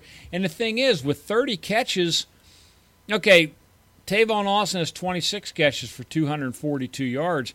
Kenny Britt has the 30 catches for 492 yards. Right. I mean, that's a big difference. And this kid can make the plays. And, yeah, I am buying into Kenny Britt. And what I like about a Kenny Britt, now don't get me wrong, folks, I don't think this is an every-week number 2 guy, although his ranking at this point would put in there. And while you tend to buy into it, what I don't like about Kenny Britt is this. He got his first 2 touchdowns last week, and you don't get to play Detroit every week. And there's 31 other teams in the league that lament that fact that you don't get to play Detroit every week. But that being said, the floor on a guy like Kenny Britt, if you're struggling, if you're looking to get back in your playoff picture, in a PPR format, the floor for a guy like Kenny Britt, when you look at his catch totals, 4, 6, 4, 4, 5, 7. Right. You're not taking the goose egg if you're you're trying to force Tajay Sharp to happen, or if you're a Mike Thomas in New Orleans type of guy where it's all or nothing. Right. Kenny Britt, you can plug into a flex spot in a deep PPR league, and he's going to keep you afloat. He's going to keep you rolling. There's not going to be those ridiculous highs and lows because he put up these 4 for 67, 6 for 94, 4 for 38 in weeks where they couldn't score at all and looked like just the worst offensive team in football. Now Casey Kasem's starting to find a little bit, and you see Britt's numbers rising with it. Look, he's not going to be A.J. Green. We know that. But this is going to be a nice, steady 12 points in your flex. Write it down and don't worry about it. Here's the thing with Kenny Britt, which is a perfect segue to my bus. If you have a Jeremy Maclin, right, you can throw Kenny Britt in place of him. By the way, Jeremy Maclin, the number 1 receiver on Kansas City, 22 catches, 297 yards, 1 touchdown. That ain't getting it, pal. No, that isn't getting it done. And when you drafted Jeremy Maclin, you were drafting him probably as maybe a low-end WR2, WR3, but still you would expect some production out of him. My WR3 was Calvin Benjamin. I mean, you know what you're expecting out of that. If you're, Jeremy Maclin, it's in that realm somewhere. Right? I mean, you look at 5 for 63 and a touch, 6 for 68, 4 for 35, 5 for 78, 3 for 49. Right. So it's less catches in Britt. The yardage is fair. Well, no, he's 100 yards behind as well. He's 200 yards behind Kenny Britt. Oh, yeah, Britt's 490, huh? 490. I was thinking he's 395. Yes. So, and he's not getting in the end zone either. Let's get into the bus. Okay, Kenny Britt or Jeremy Maclin? We already kind of talked about that. I think the rest of the way, it's Kenny Britt for me. Golden Tate. See, now that's intriguing. All right. He was so bad until last week. I don't want you to think I'm riding a wave. I'm overreacting. This is a guy, when I made my trade last week, Rick, I think we talked about on Sunday when I warned everybody to sit everybody that I acquired in the trade because for 1 week they go busto, and I think we proved that right, as a matter of fact. But anyhow, that being said, we talked about in that trade, the person with whom I made the trade wanted me to throw Tate in just to fill out the rosters because it was a 2-for-3 move or something like that. Right. All that being said, it doesn't matter. My response was, I just had a feeling about Golden Tate going forward. And as I watch Marvin Jones' numbers decline, as I watch Matt Stafford still throw the ball 40, 45 times a game, Golden Tate's never a guy you can trust. I'll tell you what, I got a feeling he's going to build on what we saw last week. Well, he's got to level off some, right? I mean, he had 165 yards last week. Previous 5 games before that were 41, 13, 40, 1, and 39. It's got to level off somewhere in between, correct? I would certainly think. And as they continue to not have a running game, as everybody's hurt, you get these other guys involved. I think one thing we didn't talk about with Marvin Jones, just watching him play, he's been questionable every week, but 80% of the players in his leagues are questionable because we don't have the probable designation anymore. Right. So I don't know if he's questionable, or probable questionable. He doesn't look healthy. He doesn't look like the same cat that put up those big numbers in those 2 weeks. So I'm wondering if as we get Golden Tate more and more involved, right. and Very possible. He's the type of guy, too, in a Golden Tate who can be the replacement for your running game. There's those receivers in the league, a Julian Edelman, who we're going to talk about here shortly, where in absence of being able to run the ball, you're throwing that little hitch to him, that little quick slant. That's who Golden Tate is. If they continue to be unable to run the ball, you're not going to see what you saw last week, 40-point performances from a Golden Tate, but you're going to see more what we expected, 5, 6, 7 catches, 4 yards a catch, right? So you're getting 6 for 80, things like that. I think you can see that out of a Golden Tate going forward. I'm going to bring up a guy, Rick, that is behind. These are the guys immediately ahead of him in PPR. Devontae Adams, Terrence Williams, Robert Woods, Alan Hearns, Adam Thielen, okay? That's not good company. These guys are right ahead of him, which means he's behind them in fantasy points. Would you have expected this last July out of Michael Floyd? You know what? No, I wouldn't. I'll tell you what, there was a lot of fantasy guys out there. As much as I bash the guys who really do this for a living, they got this one right. I don't know what it is. I don't know why. John Brown's been a disappointment, save for that little stretch in the third quarter. I don't know if you're watching. Where is... It's all Fitz, man, and it's all David Johnson. Yeah. I understand the David Johnson thing and Fitzgerald being number one. But we look at, this offense. We look at Pittsburgh. I mean, you have Le'Veon Bell and Antonio Brown when Ben's in there, correct? Right. Well, Sammy Coates is still playable. Right. He gets fed, no doubt about it. Exactly. I mean, Jesse James is viable tight end. Cardinals don't have one. No, okay? Never have. And you have Brown and Floyd. They're behind, obviously, Sammy Coates by a long ways. Mm-hmm. And Ben still spreads it out to Eli Rogers. Of course, Marcus Wheaton's been hurt, so you really haven't seen a lot of him. And he's a terrible football player, don't forget he that. Is. Yeah, he doesn't catch a whole lot. I don't know. Right. I want to say and a bad human being. I guess I don't know that, but a terrible football player. But 14 catches for Michael Floyd is... I can't explain it. You'd have never convinced me of that in the preseason. Is this a Carson Palmer problem, or is it a Michael Floyd problem? That offense isn't what it was. And when you got a guy like David Johnson, it doesn't need to be. So I don't know if the philosophy's changed. It's almost got to be put all the circumstances together, right? It's got to be the fact that the running game is their first, second, and fourth options. Then you got Larry Fitzgerald, and then John Brown's sort of the possession guy. Michael Floyd was the big play guy, and they're not making big play. I don't know if it's Floyd. I don't know if it's Palmer. I have no expectation that he turns around. He got in the end zone last week. Once that game was over, I don't buy a whole lot into that. It was a hell of a catch. It's a type of play that can turn a season around. I just don't think that's who that offense is this year, quite frankly. No, I don't either. I mean, he's had his highest production was in week 3 at 65 yards. Right. I mean, that's the highest game that he's had. Yeah, he got into the end zone against the Jets in week 6 in that 28-3 route, but he had 22 yards. Right. I mean, that's all you're getting out of him. All right, who I want to talk about, Rick, and I want to know where we're going forward, and I can't believe that this cat hasn't come up in discussion already, is Julian Edelman, who we mentioned briefly a little bit earlier. Now, obviously, we got 4 games without Tom Brady, so we almost forgive anything that happened in those 4 games, although you got week 1, 7 for 66, week 2, 7 for 76, and 4 for 30. So very close to Julian Edelman type production without having a Tom Brady. He had the 1 for 16 against in that disastrous Bills game where they got shut out. But then, as excited as Gronk owners were, what excited as Chris Hogan owners were, when Tom Brady comes back in week 5, Julian Edelman owners are rejoicing. And in 2 games, he's got 9 catches for 65 yards. That is an absolute stunner to me. This is Brady's, after Gronk, this is his top option. This is their running. James White is getting his work, Julian Edelman's work. Rick, do we expect this to turn around, or is something changed here? I don't know what to make of Julian Edelman. I think there's a couple factors at work. Quite frankly, I think, number one, Edelman's been dealing with a foot injury just about all year. True. So it's slowed him down a little bit. But I think you're seeing Bill Belichick. Let's face it, we talked about this in the preseason. I wrote about it in the Fantasy Greek Draft Guide.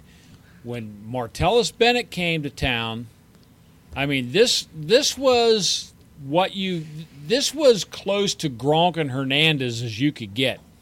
And it's starting to prove true. Right. These guys are unstoppable. You don't know who to cover. Yeah, and Edelman's been slowed with that foot injury. LeGarrette Blount's they're using Gronk, Bennett, and Blount. They're huge. They've been trucking people. And James White, I believe, has 3 touchdown catches since Brady's come back. Exactly. And Brady's using James White. Edelman, I think he may pick up some. You know, it just depends on what – I don't even know what the severity of the foot injury is, quite frankly. And you never know because of that jerk in the hoodie. You're never going to know where he's really at. Exactly. But, no, I don't think you're going to get Julian Edelman numbers that you were expecting from the last couple of years, because I think they have morphed into the past. We got these 2 tight ends that are monsters nobody can catch. And, by the way, we got a running game. Yeah. So I agree. So I think Julian Edelman owners, be nervous. I think this might be a guy – everybody's got a guy or 2 in the league who will make that deal for the name brand guy, right, without doing a whole lot of research into what the recent numbers have been. This is a guy I'm trying to sell because I agree with it. Look, at some point – a matchup with the Patriots is going to dictate that Julian Edelman catches 12 balls, right? But it's not going to be every single week like it was the last couple years after Aaron Hernandez went on his murder spree and it became about Gronk and Julian Edelman, right? I agree with you. All the difference in the world is Martellus Bennett. And you've seen nobody does this better with the 2 good pass-catching tight ends. It comes down to, frankly, there's just not enough left, especially if they continue this commitment to the run game with what LeGarrette Blount's doing. I agree with you 100%, Rick. I don't see an Edelman bouncing back to those numbers. Right. And I'll tell you what, I'm going to put another question to you. I don't know how much time we have left We in this have segment. About 4 minutes, 5 minutes left All in this segment. That'll be enough for you to lament. Oh, no. I know what you're doing, you jerk. If I told you after week 6, the 37th ranked fantasy scoring wide receiver in the league would be Allen Robinson, what would you have thought? I would have thought you were a damn fool. Yeah. Well, guess what? I have him at 32, but why quibble? I mean, it's not really good. Matter. Either way, Jeremy Curley's ahead of him in either scenario, and that's not good. That is not good. Exactly. Stephon Diggs is ahead of him, and he's been hurt. Yeah, he missed some time. I'm stunned, Rick. I'm just absolutely stunned. And this goes right into you just don't know what to expect. I mean, everybody, including us, was expecting big things from this Jacksonville offense. It has spit and sputtered all year long. Blake Bortles is one of my quarterback busts of the year. Allen Hurns is actually the only one performing what you thought he might in Jacksonville. I mean, but he was next to nothing. I mean, you didn't pay for anything to get Allen Hurns on your team. Right. And Allen Robinson went first, second round in just about all leagues, and he's horrible. My concern with Allen Robinson, I was heartened. We talked about it after week 1. He only had the 6 for 72, but he had 15 targets. I felt pretty good about that, right? And then week 2, that just disaster, that unexplainable game against San Diego where they just got their doors blown off, only 5 targets. So that's when I started to sweat. And then in weeks 3 and 4, 21 total targets in those 2 weeks. And now we bounced back last week against the Chicago defense, and that ain't the Bears of 1985. No. And he only got 6 targets. 3 catches. There's an inconsistency in his target numbers now, where I'm still sort of grasping, fingernails just clenched onto.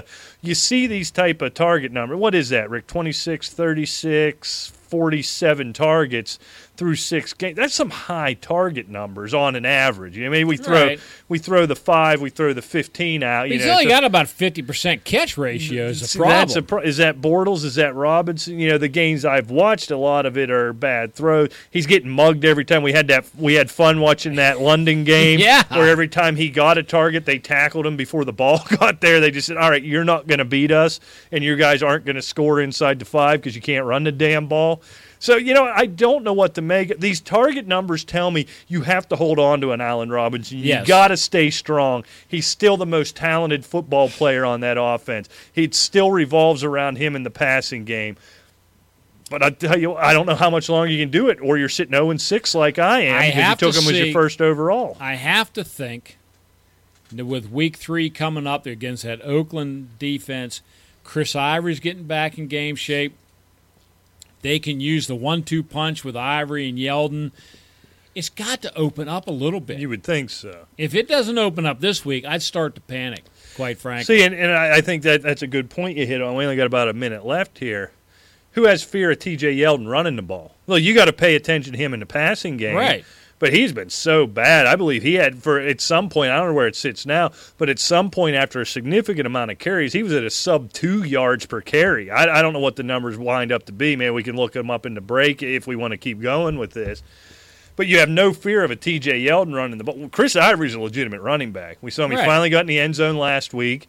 Getting him going. Seems like he's finally 100% healthy. We don't know, and we'll probably never know what that deal was that put him in the hospital. But I think it put a pretty good wallop on him. As he gets out, as you get a legitimate running game, I think it opens things up for all of these guys. Because Allen Hurns is good enough to give Allen Robinson some room. You can't double Allen Robinson on every play and play the run and keep Allen Hurns from catching 12 balls. And you still have Julius Thomas. Yeah, you got a little bit of that too. They're getting other guys involved. So I'm not giving up. And that's do we give up? Do we move on? With an Edelman, I say yes. With a Robinson, I know guys like me, I'm in your boat. Robinson is a perfect buy low candidate if you can get a hold of him. Yeah, and I wouldn't sell low though. I'd be careful with that. I'm trying to avoid that.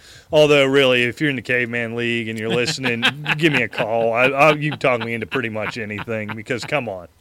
One more oat soda and you'll have a deal. I like it. All right, well, we have got to take a break. We'll be back, wrap up this disaster right after this. You are listening to the Asylum Fantasy Sports Show on the Arena Sports Network.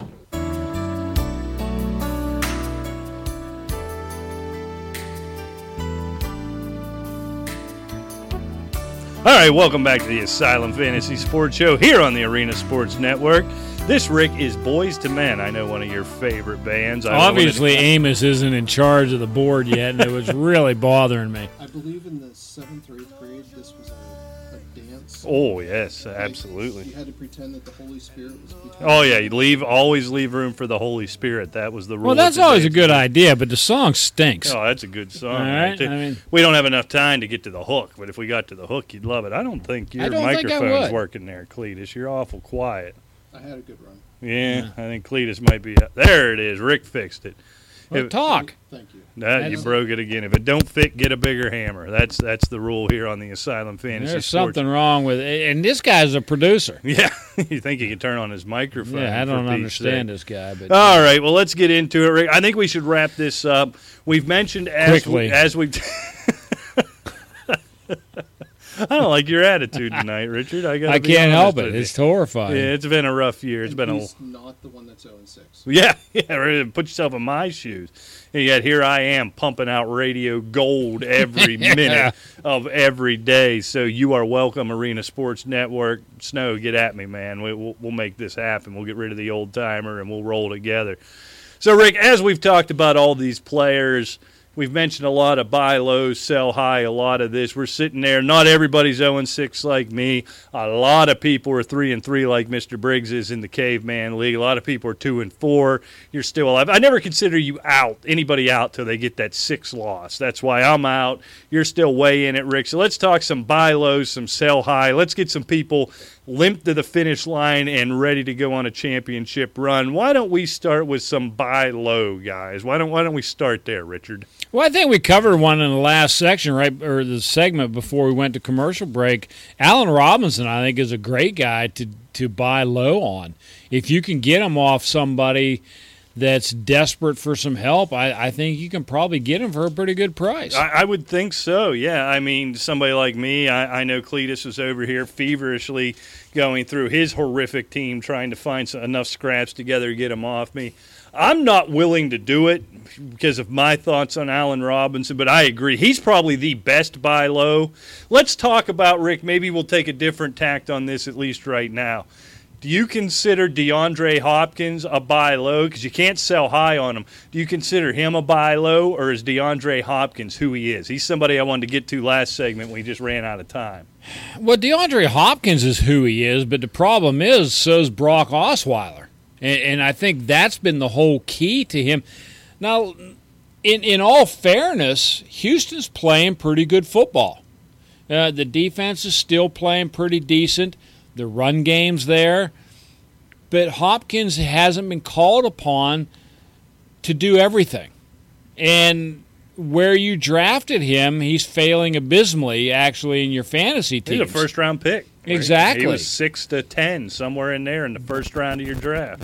But I don't know what that noise is. We got some craziness going on. Or it might be that super secret government phone at Cletus there. Yeah, that we got to get type that of noise turned off there, mister. He's still trying to get Allen Robinson off me with all those scraps he has. But, I mean, DeAndre Hopkins is way down on the list, and he is down with 2 other guys that we should just bring up as well. Brandon Marshall for one, and Jordy Nelson for another. I mean, everybody expected huge things out of Jordy Nelson coming into this year. He's healthy. You know, Aaron Rodgers depends on him. He's developed rapport with Richard Rodgers. That helps Randall Cobb. Everything's going to be great. It isn't. Is this, Rick, and that's a good question, is the struggles of Aaron Rodgers. Now, you talk about, I'll tell you what, why don't you say it on the air, what you said to me about, was it you or Cleet before we started the show about Aaron Rodgers? Well, it was back, I think, in 2010, and I think they went to the Super Bowl in 11, right? I mean, that February. I think it was that season. Yeah, I think it was that season. Aaron Rodgers' numbers are eerily similar to that year, and they didn't start off all that well, and they really started to click. And obviously they went to the Super Bowl, beat the Pittsburgh Steelers, and they were Super Bowl champs. I wouldn't sell low on Jordy Nelson. I think his best is yet to come. Well, Brandon Marshall, a bag of flour and a peanut, you could probably do better. I mean, that team is a mess. If we're going to keep seeing Geno Smith, then yes.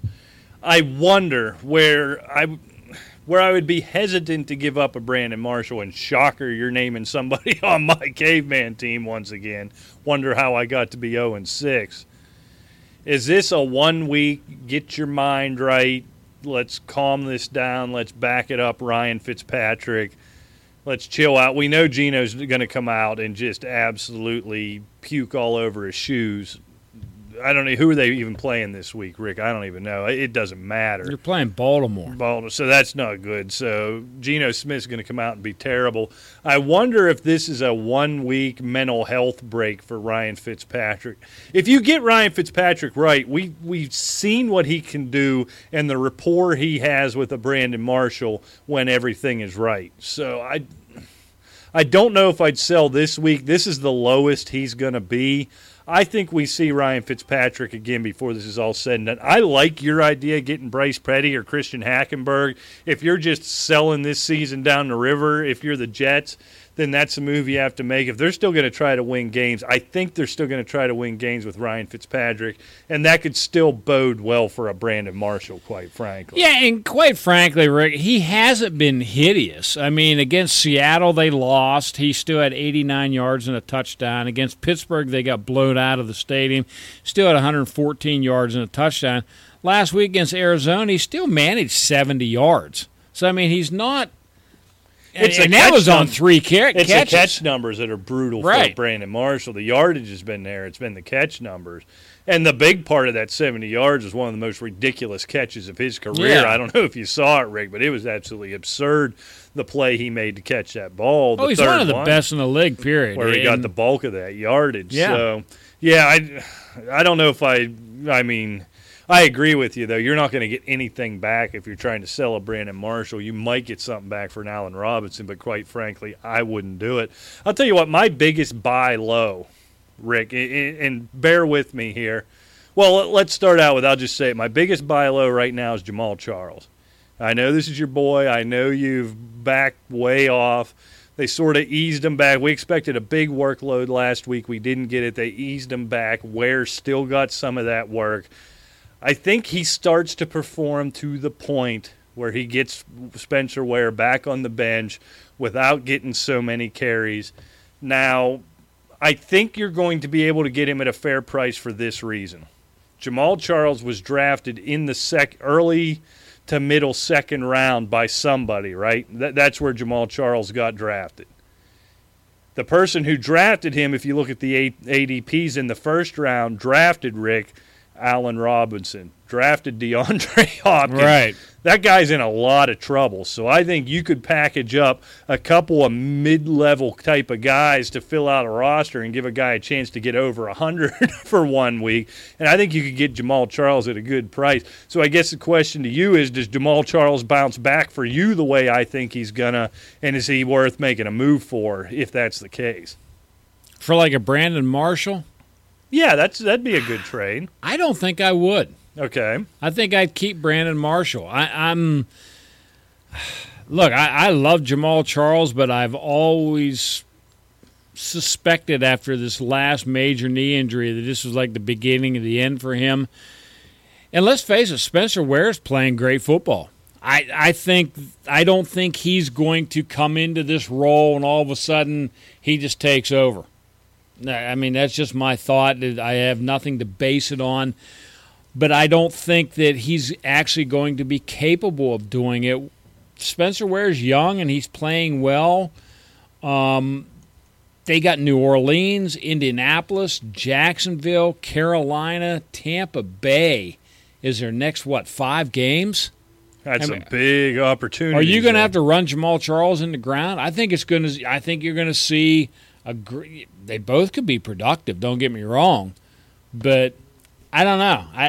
I'm just not convinced that Jamal Charles is just going to come in and be the man from here on out.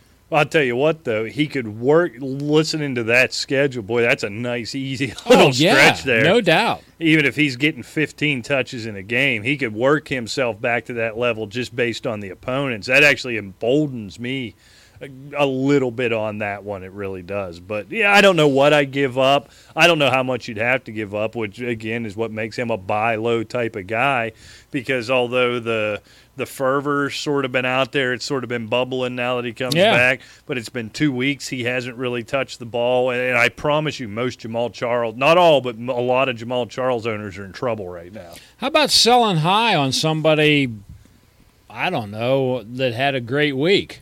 Ajayi. Yeah. This cat, we talked about it off the top of the show, Rick. again, we're not going to see that again. I don't trust Arian Foster to get back on the field and stay on the field. I guess the question becomes, did they find something there with Ajayi where we say, all right, we can get the ball out of this clown Ryan Tannehill's hands. We've got a capable running back. We don't need to use Drake and Larry and Daryl and his other brother Daryl, every other carry. We got a guy we can trust and give the ball to.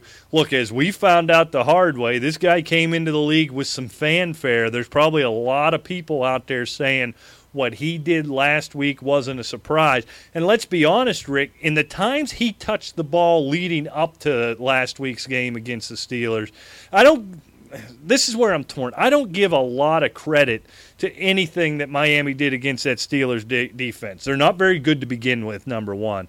They were so banged up. They were so injured. Every key component of that defensive line and linebacking core was out last week or went out during the game. I don't want to make too much of one game, but he had looked good. You know who he reminded me of? He reminded me of Ryan Matthews when I was all in years ago when he was in San Diego. He reminds me of what we said about Melvin Gordon for those last couple years, and it's finally coming to fruition. That when he has the ball in his hands, he looks like the real deal. And we finally got the big pop last week. I might consider him more of a buy. Can you call him a buy low coming off a game like that? I still don't know how much you'd have to give up, but I think he's earned himself a bigger role in this offense. And I think when it's all said and done, your boy, I think it looks real good for him. I'm just concerned about the whole Miami offense. Well, I mean, Pittsburgh's defense was like a screen door. I mean, he played against New England in week 2, 14 yards, 28 yards against Cleveland, 33 against Cincinnati, 42 against Tennessee, and then 204 yards against Pittsburgh. Well, guess what? They play Buffalo, then the Jets. They're playing San Diego, obviously, but then they play the Rams. They still have Baltimore, Arizona, the Jets again. Just not feeling a ton for our Ajayi, coming into this thing. What I wonder, I think his workload goes up, right? They had to finally realize. Or does it if Arian Foster's healthy?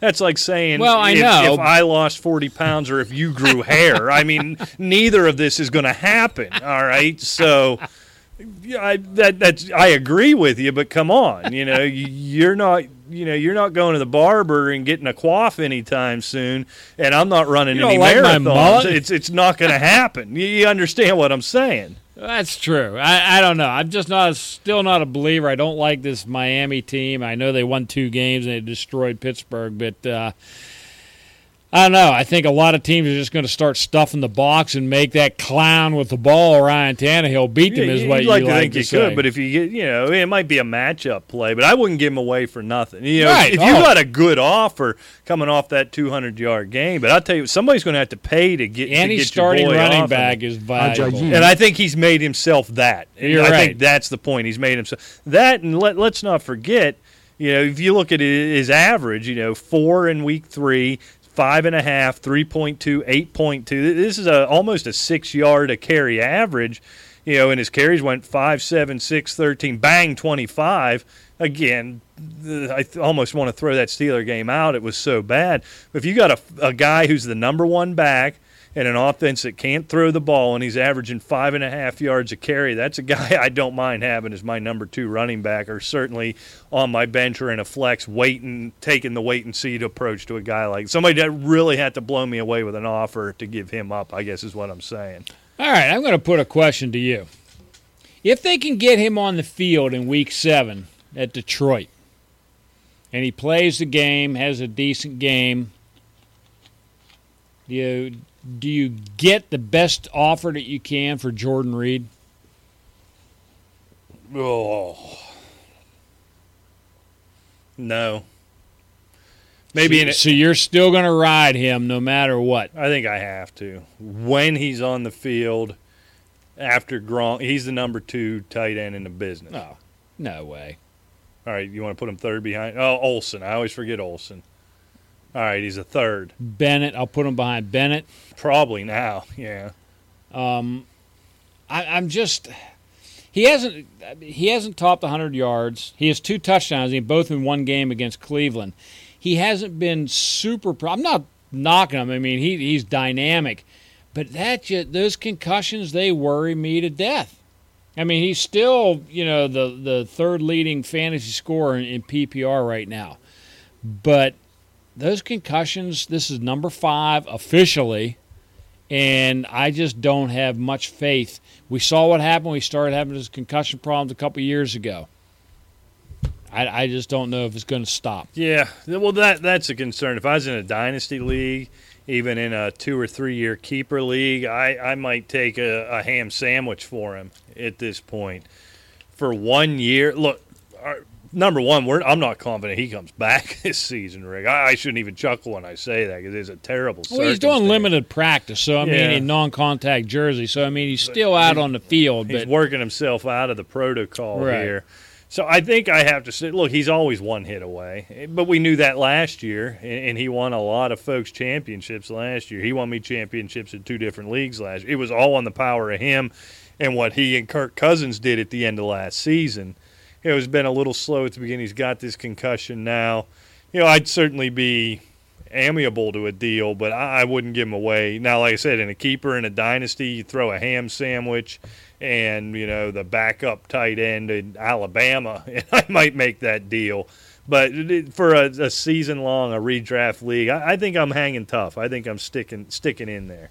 All right. That's just that was just a question that popped into my head. It just scares me, this concussion things, especially with Jordan Reed, the history that he has. And we'll get off of tight ends, but just a stat to put out there. Greg Olsen has 610 yards receiving. The next closest one is Martellus Bennett at 362. I mean, that's crazy. Now, I think Gronk might catch and pass all of them before it's all said and done if this nonsense.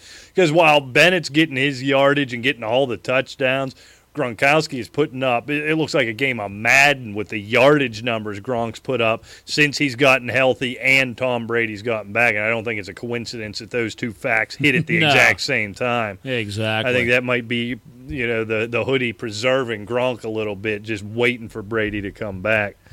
So I looked down through this list, Rick. I guess we got to talk about, I wanted to talk maybe a little bit about Cole Beasley, but we know who he is. One thing we didn't talk about, we had a debate 2 weeks ago, I think it was, or whenever, about Tony Romo and Dak Prescott and what Dak Prescott did going into Green Bay and winning a game. And look, this is a lot about what Ezekiel Elliott and that offensive line are doing. But I think last week was the first time I looked at a game and said, wow, Dak Prescott went out and won a football game. Yeah. It wasn't, they ran the ball really good, the defense played well, and Dak didn't give it up. I feel like Dak Prescott is now all of a sudden going out and winning games. So a couple of questions, do we think, I think we've seen Jerry Jones backing off on it a wee little bit already. I'm wondering if this injury all of a sudden is going to take a little longer for Romo to get healthy.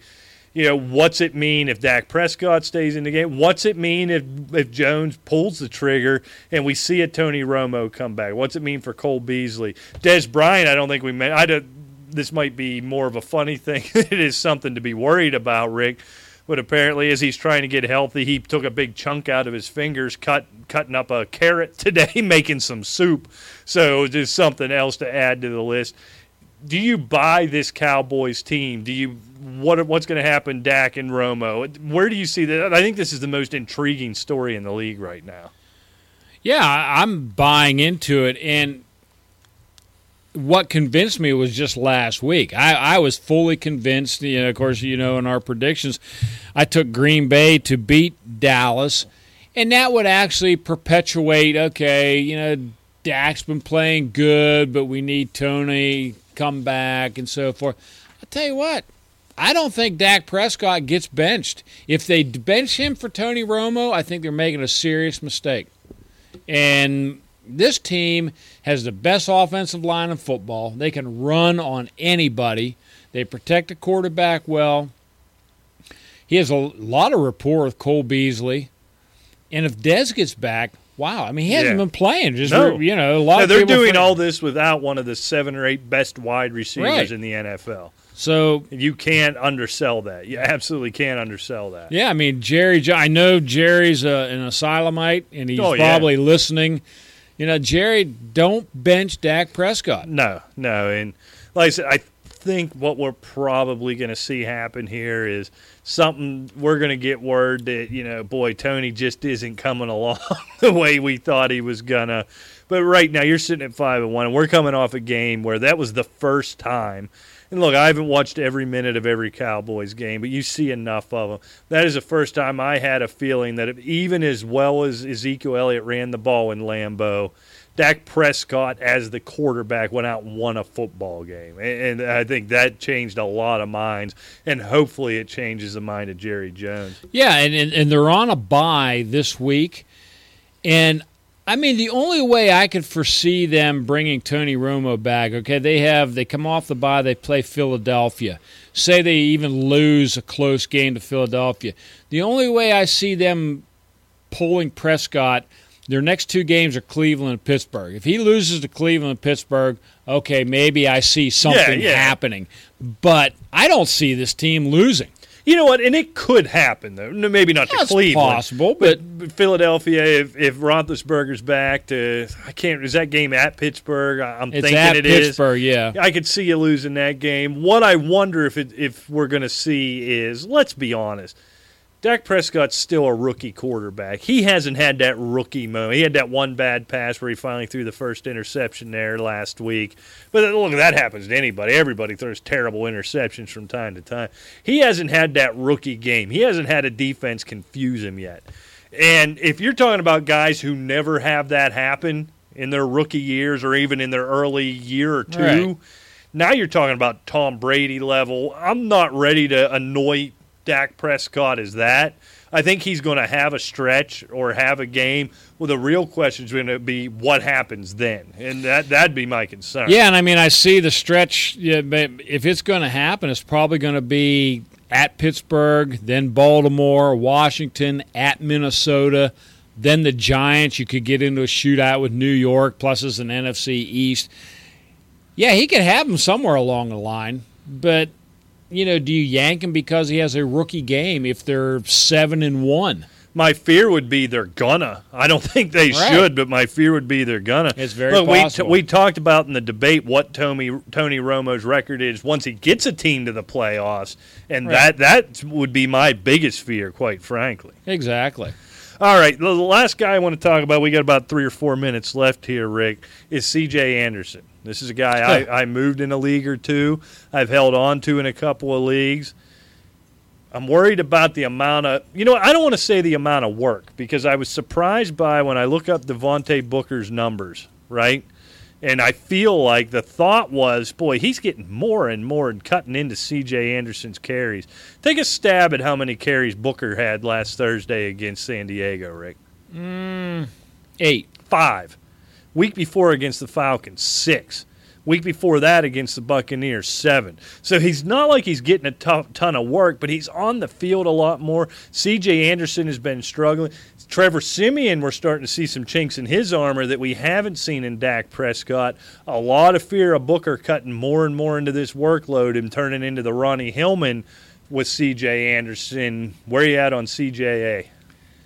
I tell you what, in our League of Consequence, he was tossed around in trade deals. I want no part of this guy. And that's just me. I'm not trusting that Denver run game. I mean, he has – you look at his fantasy points. He had the almost 30-point performance in Week 1. He's gone 18 in Week 2, and as it was against Indianapolis, 5, 12, 9, 11. And, I mean, the 12-point was against Tampa Bay. The 11 was against San Diego, not the most stellar defenses. He hasn't had a 100-yard game rushing yet. So, I mean, I want no part of C.J. Anderson, quite frankly. Yeah. Oh, as I just slapped my microphone right off the stand. We all appreciate that. Way too excited there. Yeah, Rick, I'm just flat nervous. I can't put it any better, can't put it any worse. I'm getting nervous about what I'm seeing out of Anderson. As the production dips, you have to give a guy like Booker more work. Like I said, I am stunned to look at. What I don't have in front of me is the percentage of plays Booker's been on the field versus Anderson. It's felt like it's more and more. Maybe that's not necessarily the case, but his carry numbers are so low. His yards per carry only 4.7. Certainly doesn't blow you away. Hasn't gotten the end zone. Only has 8 catches for the year, 6 in the last 2 games. Booker has done nothing to take much work away from Anderson. No. My fear is maybe neither one of them are worth a whole lot of anything. Sort of what we saw with him and Hillman for the better part of last year before Anderson got it rolling late in the year and in the playoffs that got me and a lot of other people excited about him going. And then he had 2 good weeks to start the season, and we thought, boy, we hit on something here, and it's backed off significantly. I'm thinking neither one of these guys are worth much. And if you on name value and what he did for the first 3 weeks of the year can get yourself a ham sandwich and a bag of chips for him, I might be willing to make that move. Yeah, I mean, what he's done fantasy-wise for the year isn't that bad, but not for what you paid for him. His 4th round probably. Yeah. Late 3rd, early 4th round ADP on him. I'm thinking that's where I took him. In the few leagues I took, maybe I got him as late as the 5th. He's just ahead of Isaiah Crowell. He's right behind Theo Riddick. So, this is the company you're keeping. And, a lot of people, the so-called experts, had him ranked much higher than Isaiah Crowell. Frank Gore is another one he's right around with. Matt Jones. We talked about the resurgence of Matt Jones. I think Matt Jones is going to catch him pretty quickly. I would think so. I think as the offense continues to struggle, you're going to see more of Booker. I don't think you're going to see a whole lot of value out of either one of them, to be quite honest. But, yeah, if you can move C.J. Anderson, get that bag of chips along with your ham sandwich, I might do it. Yeah, there you go. All right, Rick. Man. Well, I am exhausted. We've talked about all your stupid Western movies and all that. So I think we should haven't shut begun it down. to talk about the classic Westerns. So thank you. You can ask Harry about that. We haven't hit on Thank you to enough. our brand new executive producer, Harry. Thing is out.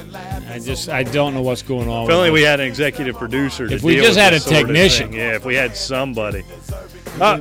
Yeah, we need a technician. He did bring the beer. That's so we'll true. give him That's that. all that matters. So thanks to the Arena Sports Network. Check us out, asylumfootball@gmail.com. Send your questions for the Slant Sunday morning, 10 o'clock Eastern, asylumfantasysports.com, and Blog Talk Radio. On Twitter, @asylumfootball. We'll be back next week on the Arena Sports Network, arenasportsnet.com. Until then, we'll see you. Hey, take care. You know nothing about – I hate when you do that. I hate it. Yeah, me too.